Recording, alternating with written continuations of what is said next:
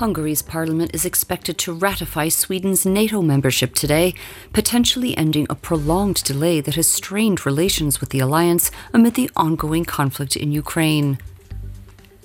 The daughter of former Prime Minister Nawaz Sharif took control of Pakistan's most populous region today, becoming the country's first woman to govern a province. India's Reliance Industries has signed a binding pact for a merger deal with Walt Disney's local unit. India's entertainment market is already one of the world's biggest, with the expected merger set to create a vast and powerful entertainment giant. Concerns loom over the Paris Olympic and Paralympic Games as the scenic but polluted River Seine, slated for open water swimming events, fails to meet cleanliness standards.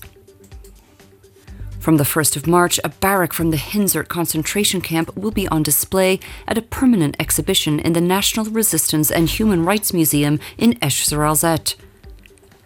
And prosecutors have dismissed the case against Minister Claude Meisch following an alleged incident at a restaurant in the city centre. For more on these stories and for the latest news, check out today.lu.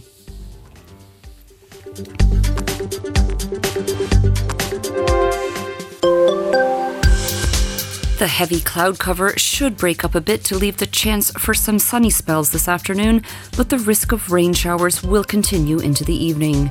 Temperatures will be between 8 and 10 degrees.